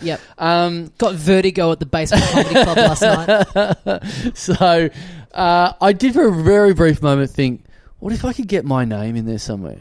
The Chandlers' Comedy Club or something. Yep. I was like, well, it's the only. It is funny because in the States, what is there? There's Dangerfield's comedy club named after Rodney Dangerfield. Yes. Then there's the John Lovett's Comedy Club. Oh, yes. He started a club named after himself. I'm sure there's more examples. Yes, there's the one in Vegas that is named after... Is it Garrett's? Garrett's Comedy... Brad Garrett? Yes. The big bloke from Everybody Loves Raymond. I think it's just literally the Brad Garrett Comedy Club. Right. Similar to Lovett's, just not even... I mean, Dangerfield's is cool because if you didn't know Rodney Dangerfield, it's just that's kind of like a cool name for a club. Yeah. Yeah. Lovett's, Garrett's, they all kind of, I mean, everything, the name of everything ever is stupid. But the idea that it's just such an American thing. Can you imagine one of our, let's say a friend of the show who's in, a few years ago gets this breakfast radio job and he's flush with cash. And then he's just that's it. I'm starting up Thornton's Comedy Club. Right. You know, the idea of anyone doing that here is just non-existent. Yes. It wouldn't even occur to you. Just imagine the pile-on of one of our friends going... Absolutely. And a little cartoon of me on the sign. Yes. Oof. Yes. I'd love to see... Well, that's it. I did think of it, and I was thinking, this isn't me going, I should be the face of this or anything like this. Just genuinely this would be funny. Yeah. This would be funny. We did used to joke a lot about the first place that you ran your room at, which is now deceased, Soft Belly. Oh, yeah. Because it was just such a good space, and then we started... at one point you were doing a couple of nights a week of shows there, and then we did a couple of pods there. Yeah. And it was just this sort of perfect backroom space fun little setup. Space, yeah, and it was I think maybe you got the word that the bar was on kind of tenuous footing financially, and there was a point where we were talking about the idea of you buying it and turning it into... The idea for the name, I remember, was the Carl Chandler Memorial Comedy Club. Oh, that's right. Yeah. It's named after you. And all of it, there's all this stuff in the room that's done as if you've passed away. There's a plaque on the wall and photos of you performing and stuff. And people coming in not knowing and going oh, wow, how sad that he passed away so young. But cool that they've set this up in his memory. And then they get to the door and you're there taking the money. And then them just being shocked and then walking in and then saying to someone else, wasn't that the guy? And then someone else going, you know what they say, he can still be seen haunting this place. Exactly. Yeah. That would have been great. I mean, that's the That's the apex of that idea, I right. think. Yeah, sure. So that's what I was going to say. What would you imagine Dassler's? I mean, maybe not as proud because, that's not actually your name. But what would you... Well, it's sort of less arrogant because it's like everything I'm saying about... And in Australia, we just have a different culture and you couldn't get away with that. Right. And people going, what a wanker. You've set up this comedy club and named it after yourself. It's like, not my actual name. So not a big deal, honestly. Yeah. My fake family are very offended by that. Yeah. That was why I came up with that name, because I thought this would be a great name for a comedy club. Right. So to establish the brand, I'll call myself that for a bit. But also... And then I'll jettison the name and call a comedy club that. For newer listeners, your real name is Tom Allsop. Yeah. So Tommy Dassler. But if you... Dassalos is a lot cooler than Allsops. 100%. It's a lot easier to sort of... It looks more... Dassalo is in like a neon sign, like kind of a bit script, of script writing. Yes. For sure. Oh, baby. Yeah. So what could that be on the side of, do you think? Where do you picture that on the side of? So there's no way in hell it could be a comedy club. No, well, we've already done... Oh, there's Chandler's already exists. We've already riffed on that one. So I've claimed that one. Do you mean what kind of business would I want my name attached to? Or what business? And what would suit? Yeah. Good question. Look, you hit the comedy lottery and you're out, you go, I've done everything I can. You've done your 6th Netflix special. Yeah. It's time to consolidate. Time to look to the future. Comedy's a young man's game. Let's get that cash under under the mattress. Yep. Let's put this into something else. Yep. Maybe look, a burger joint, some kind of a restaurant or something is the obvious one, a restaurant or a bar. Maybe, but that's kind of an Italian restaurant. Yeah. Italian restaurant's pretty good. Be good if it wasn't Italian. Be good if it was Chinese. Dassler's. Yeah, I like that. Dassler's, sweet and sour. I like that. You know what I love at the moment is like the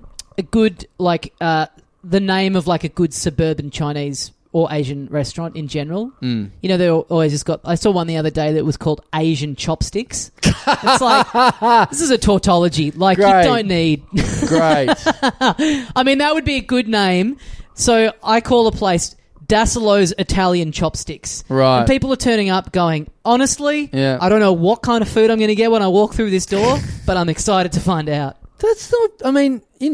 I'm sure that's been done before, maybe, but I can't think of it being done, but... pasta with chopsticks, not the worst idea. I had a dish the other day at this kind of Japanese cafe that's like kind of fusiony, talking about driving long distances to get food. I didn't go too far. It was in Camberwell, so it's a bit of a drive from here. Just a place I followed on Instagram for a bit, and I had an udon bolognese. Ooh. So it was like thick udon noodles. I don't mind that. Kind of like bolognese sauce with some sort of like Japanesey kind of ingredients in it. So it's good fusion. And I think I was eating it with a fork, but I was like, yeah, you can eat this with the chopsticks. Have you had lunch? Yes. Right. It's probably a bit late now. I was just thinking, do you know the bar in Camberwell that was like completely, absolutely not, there was no branding, there was no actual sign that it was a bar at all. It was near the train station in Camberwell. Oh, and yeah. No sign of it at all. Yep. And then you just had to know. Like, I find that so funny. Like, okay, you can do that in the city. Not the suburbs, can you? Can you just have an absolutely unnamed place? But I guess if it's high residential, you just go, yeah, we only really need locals coming through. Yeah, right. Maybe. I think it's been renovated and it's now like it's like a dive bar. Oh, okay. Yeah, and it's like sells burgers and stuff. I keep meaning to go there. I think the ideal for me, Dassalo's would be karaoke bar. Oh, see, there we go. I like that. Yeah. But what's your twist on the karaoke bar? Because I was just thinking, my comedy club, exclusively, instead of having the starters, the spring rolls coming out and the chicken parmas, it's Thai. It's all Thai. Yeah. Yeah. The only songs available... I had a great green curry at the Carl Chandler Memorial Comedy Club. My twist is...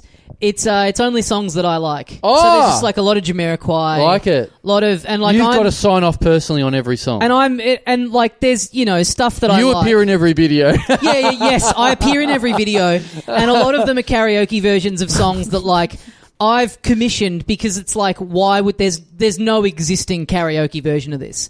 So the entire discography. Oh, I thought you meant you wrote some of these songs as well. You can write some songs about yourself. Songs about myself. Yep. Maybe there's a bit of a mix of like, okay, so it's only songs that I already like, and they've all been rewritten to be parody songs that are about me. And so they're all songs that don't, it's like so the entire catalogue of TV on the radio are in there. Right. And they're all parodies of me. Right. Now, I don't think there'd be a single TV on the radio song on any karaoke machine anywhere in the world. Right. But I've got them all. Yep. But not quite. Right. You're singing the melody, but you're singing about me when you're doing it. Now, you're in there. You're the host in there. Oh, I'm in there every night. Yeah, yeah. I'm setting up every room. So I reckon you do a guest appearance in every... They hire it for an hour. You come in, sorry... Ding, ding, ding, ding, ding, ding. Yep. It's Daslo time. Yep. You come in, kick someone off the mic. Yep. You do a tune. Mm-hmm. Thanks, everyone. You've been great. Move to the next room. Yep, exactly. Yep, great. Well, look out for that in 2025. Right. Time to start saving. Great, okay. Thanks, Dean. Thanks, Dean. Fucking hell. Yeah. Okay. How was we a going? long one. How are we going for time?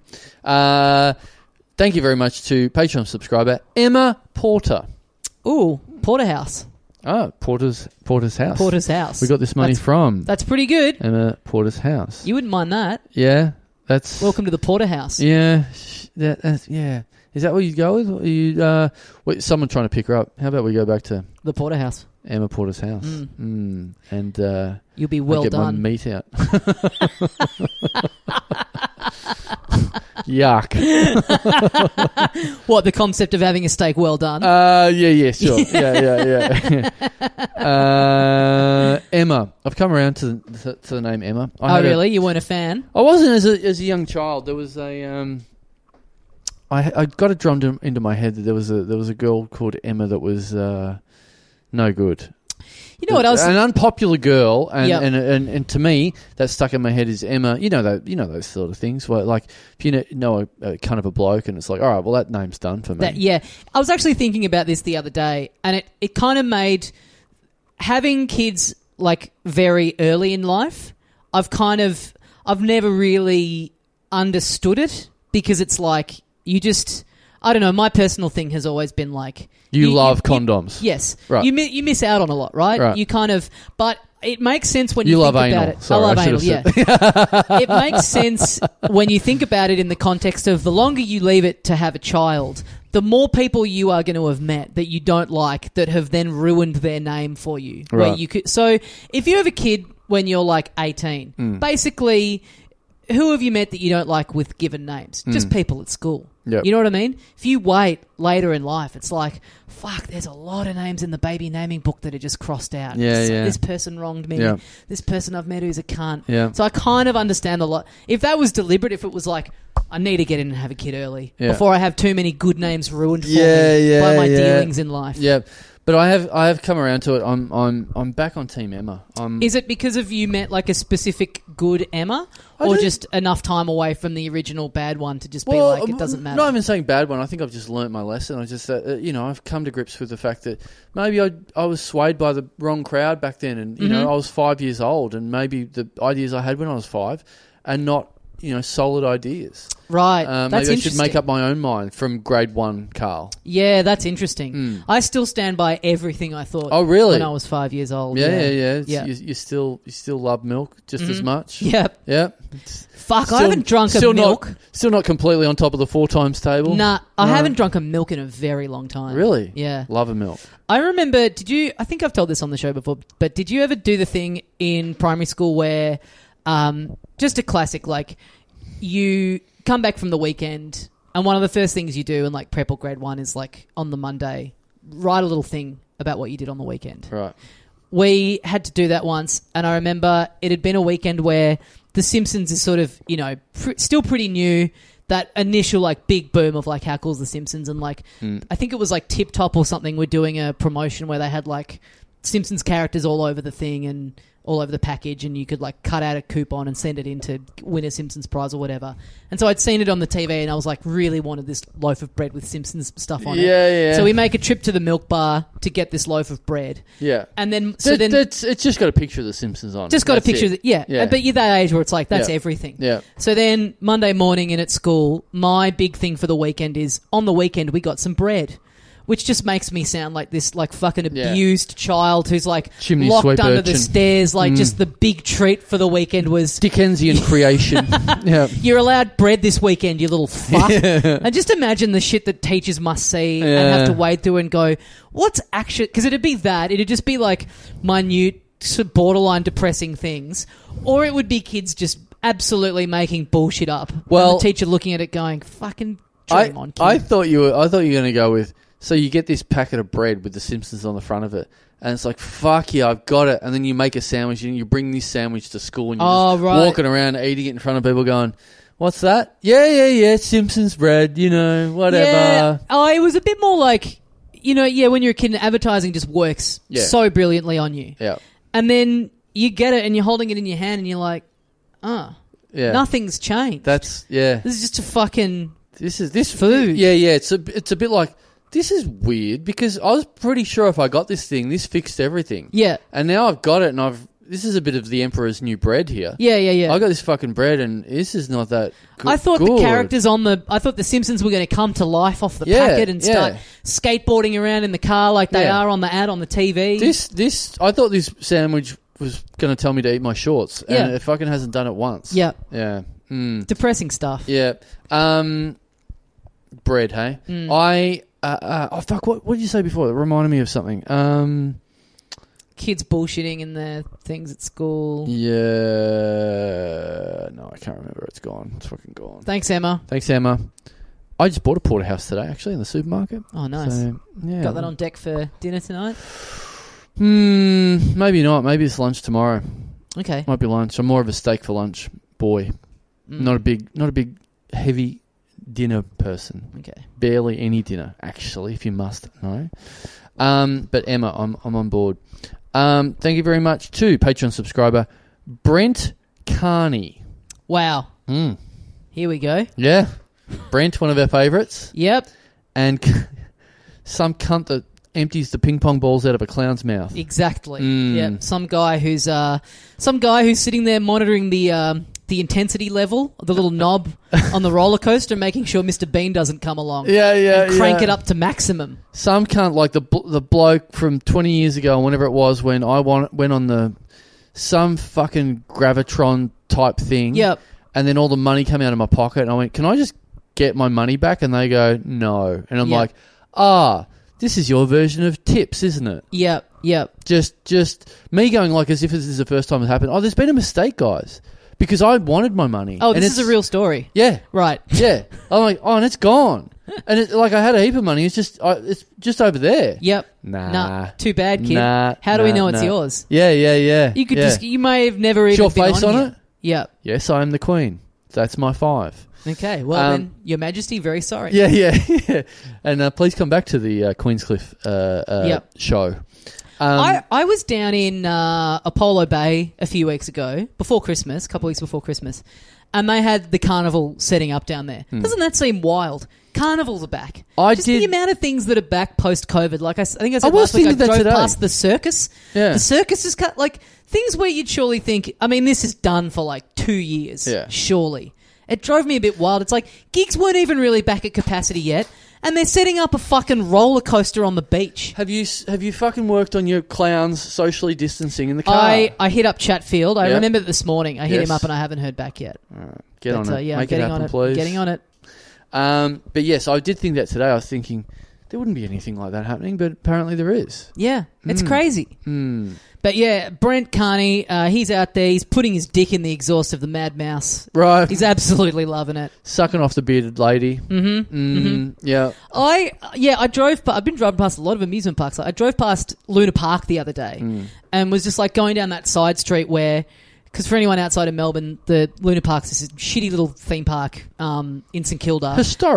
Historic, and it's kind of quite close to the street, so you can see like all the scaffolding of the thing, and it's just like doesn't look great. Just looking at it, going, my God, if I had a young family, like I get it, like people rap that it had reopened again because it's like awesome school holidays, something to do with the kids, but you look at it and you go, fucking hell, how much longer has this thing got in it? Yeah, it's pretty scary stuff. Yeah, I'm a bit worried. My child, little blanket, loves a bit of like getting dangled backwards and fucking upside down and shit. Bit of a thrill seeker. I'm like, Am I gonna have to get on the Mad Mouse with her? Yeah. Yeah, I'm a bit worried. I'm not. You know, look, it's an old idea. It's a well-worn idea, but you know, you look at the people running those things and go, "Oh, this already looks dangerous." Let alone that cunt fucking being in charge of this. I mean, that's never really bothered me too much because it's like I think it's all pretty automated, right? It's like you push a button, off it goes. Still got to maintain it though. But the structural integrity of it is There's someone looking at. There's someone looking after that bit of machinery at the end of the day. You drive past the scenic railway at Luna Park and it's just all rust. Yeah. It's just like 100. It's all paint orange. flecks. Yeah. It's ugh. Yeah. I reckon I went on it 20 years ago. That's the only time I've ever been on it. Never been to the circus in my life. I've been when I was a little kid. Now that they make circuses not cruel, are they any good? I don't know. Have they cancelled circuses yet? I don't really know. I guess it's just like a lot of I guess it's like everything has kind of become Cirque du Soleil, right? No animals, but just like lower quality. Right. Not as, you know. It's like a lot of aerial tricks and clowning and shit like that. I think there'd be enough stuff to do without animals. Okay. All right. Well, I mean, when I think of the circus in terms of animals, it's really only a lion anyway, isn't there? Is there many other animals? Lion, elephant. Yeah, I can't really remember. Elephant. Elephant. You can't have a fucking elephant anymore, can you? I can't. way. You can have anything Even anymore. Thailand are going fucking maybe ease up on the elephants. Yeah, I'm trying to remember. Let alone them bringing one into Richmond. Yeah, I'm trying to remember if there were any animals when I went as a kid. There probably was. It would have been early 90s. I don't know.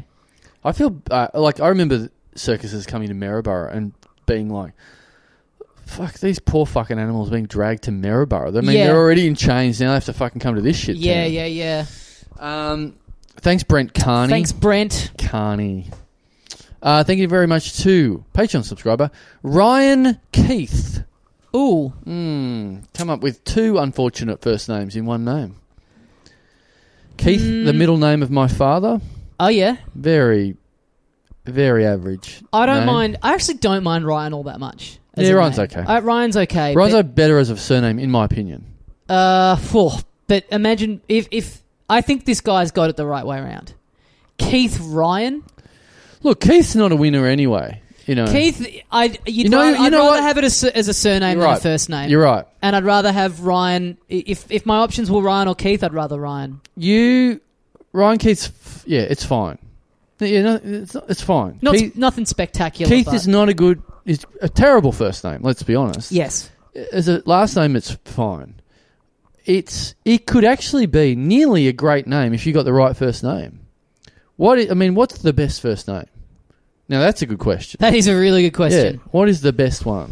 Because then we can look out for it. This is a bigger conversation. This is a massive whole question. episode. That is a massive question. This is a special hour-long deep dive into what is the best name. Yeah. I was no. I'm not even going to. Certainly not something to do like exactly halfway through the Patreon read. Well. Okay, are we halfway through, are we? Yeah, we're exactly halfway through. Right, okay. All right. We're going to do... We usually do double the amount of names we've already done. We're usually going to do 8, are we? Okay, yeah. Right. Okay. Well, you remember. We've done this for years now. Yeah, I know. I just... I might have a bit of something to tell you. But yeah. We're just running out a little bit of time. We might be able to do 8. Anyway, we'll keep going. The best first name, Saxa. What? Saxa. Are you just reading salt from over my shoulder? I am just looking over your shoulder. Right. At my kitchen pen. Okay, right. Is that that's certainly one of the... Indiana. There's certainly... Indiana Keith. There's certainly not a bad name for salt. I don't know about for people, but... Indiana. That's on my fridge. Oh, a yeah. photo of me on the Indiana Jones ride at Disney World in Tokyo. Crystal Skull. Not a bad name. Yep. Yeah. Where's Crystal Skull? The big temple of the Crystal Skull. Oh, the big bottle of vodka that I have. the shrine to Dan Aykroyd you have on top of your fridge. Crunchy. Yeah. Crunchy Keith. Oh, you've had my cat here. Yeah. Oh, okay. All right. Crunchy Keith is not a bad name. I got a fridge made about your cat. Crunchy Keith. Crunchy Keith is actually a good name. Yep. Crunchy Chandler is a good name. Yep. Crunchy Keith's better though. Crunchy Keith is good. Yeah. But Crunchy anything. Yeah. Crunchy is... I mean, look, that's why we named the cat there, because we bookmarked that name from years ago when we met someone else. We just stole someone else's cat's name. Yeah. Imagine doing that with a human. People must have done that with a kid. Of course. Like, I just ripped off your kid's name. I Yeah. liked it. Now my kid's called that too. Yeah, Sucked yeah. in. There's Yeah. nothing you can do about it. Totally.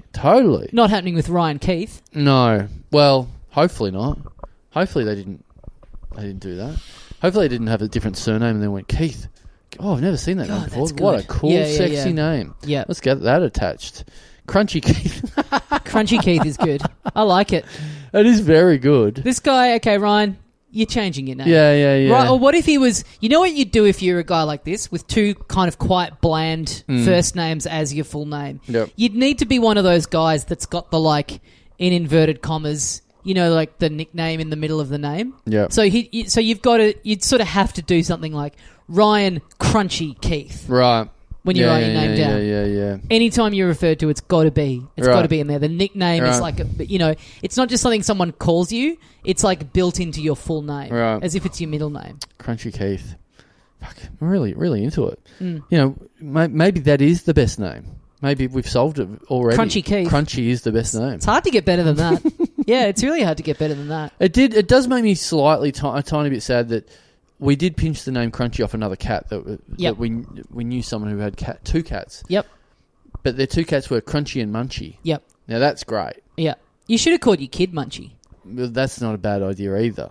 But we did have we had to have a bit of a debate. What's the best name to take? What's Crunchy the best or name? Munchy? Crunchy or Munchy for the cat? Because I assume that these people got the two cats at the same time, Yes. and so they're like it's like a dual name thing. So Yes. it is a bit weird to just have one. It does lose a little bit. If you don't know that the story, appeal. it doesn't. Like Crunchy's Sure, just a fun still a good name. name, but Munchies, it's really had to sit down and think, how much fun am I having saying Crunchy compared to Munchy?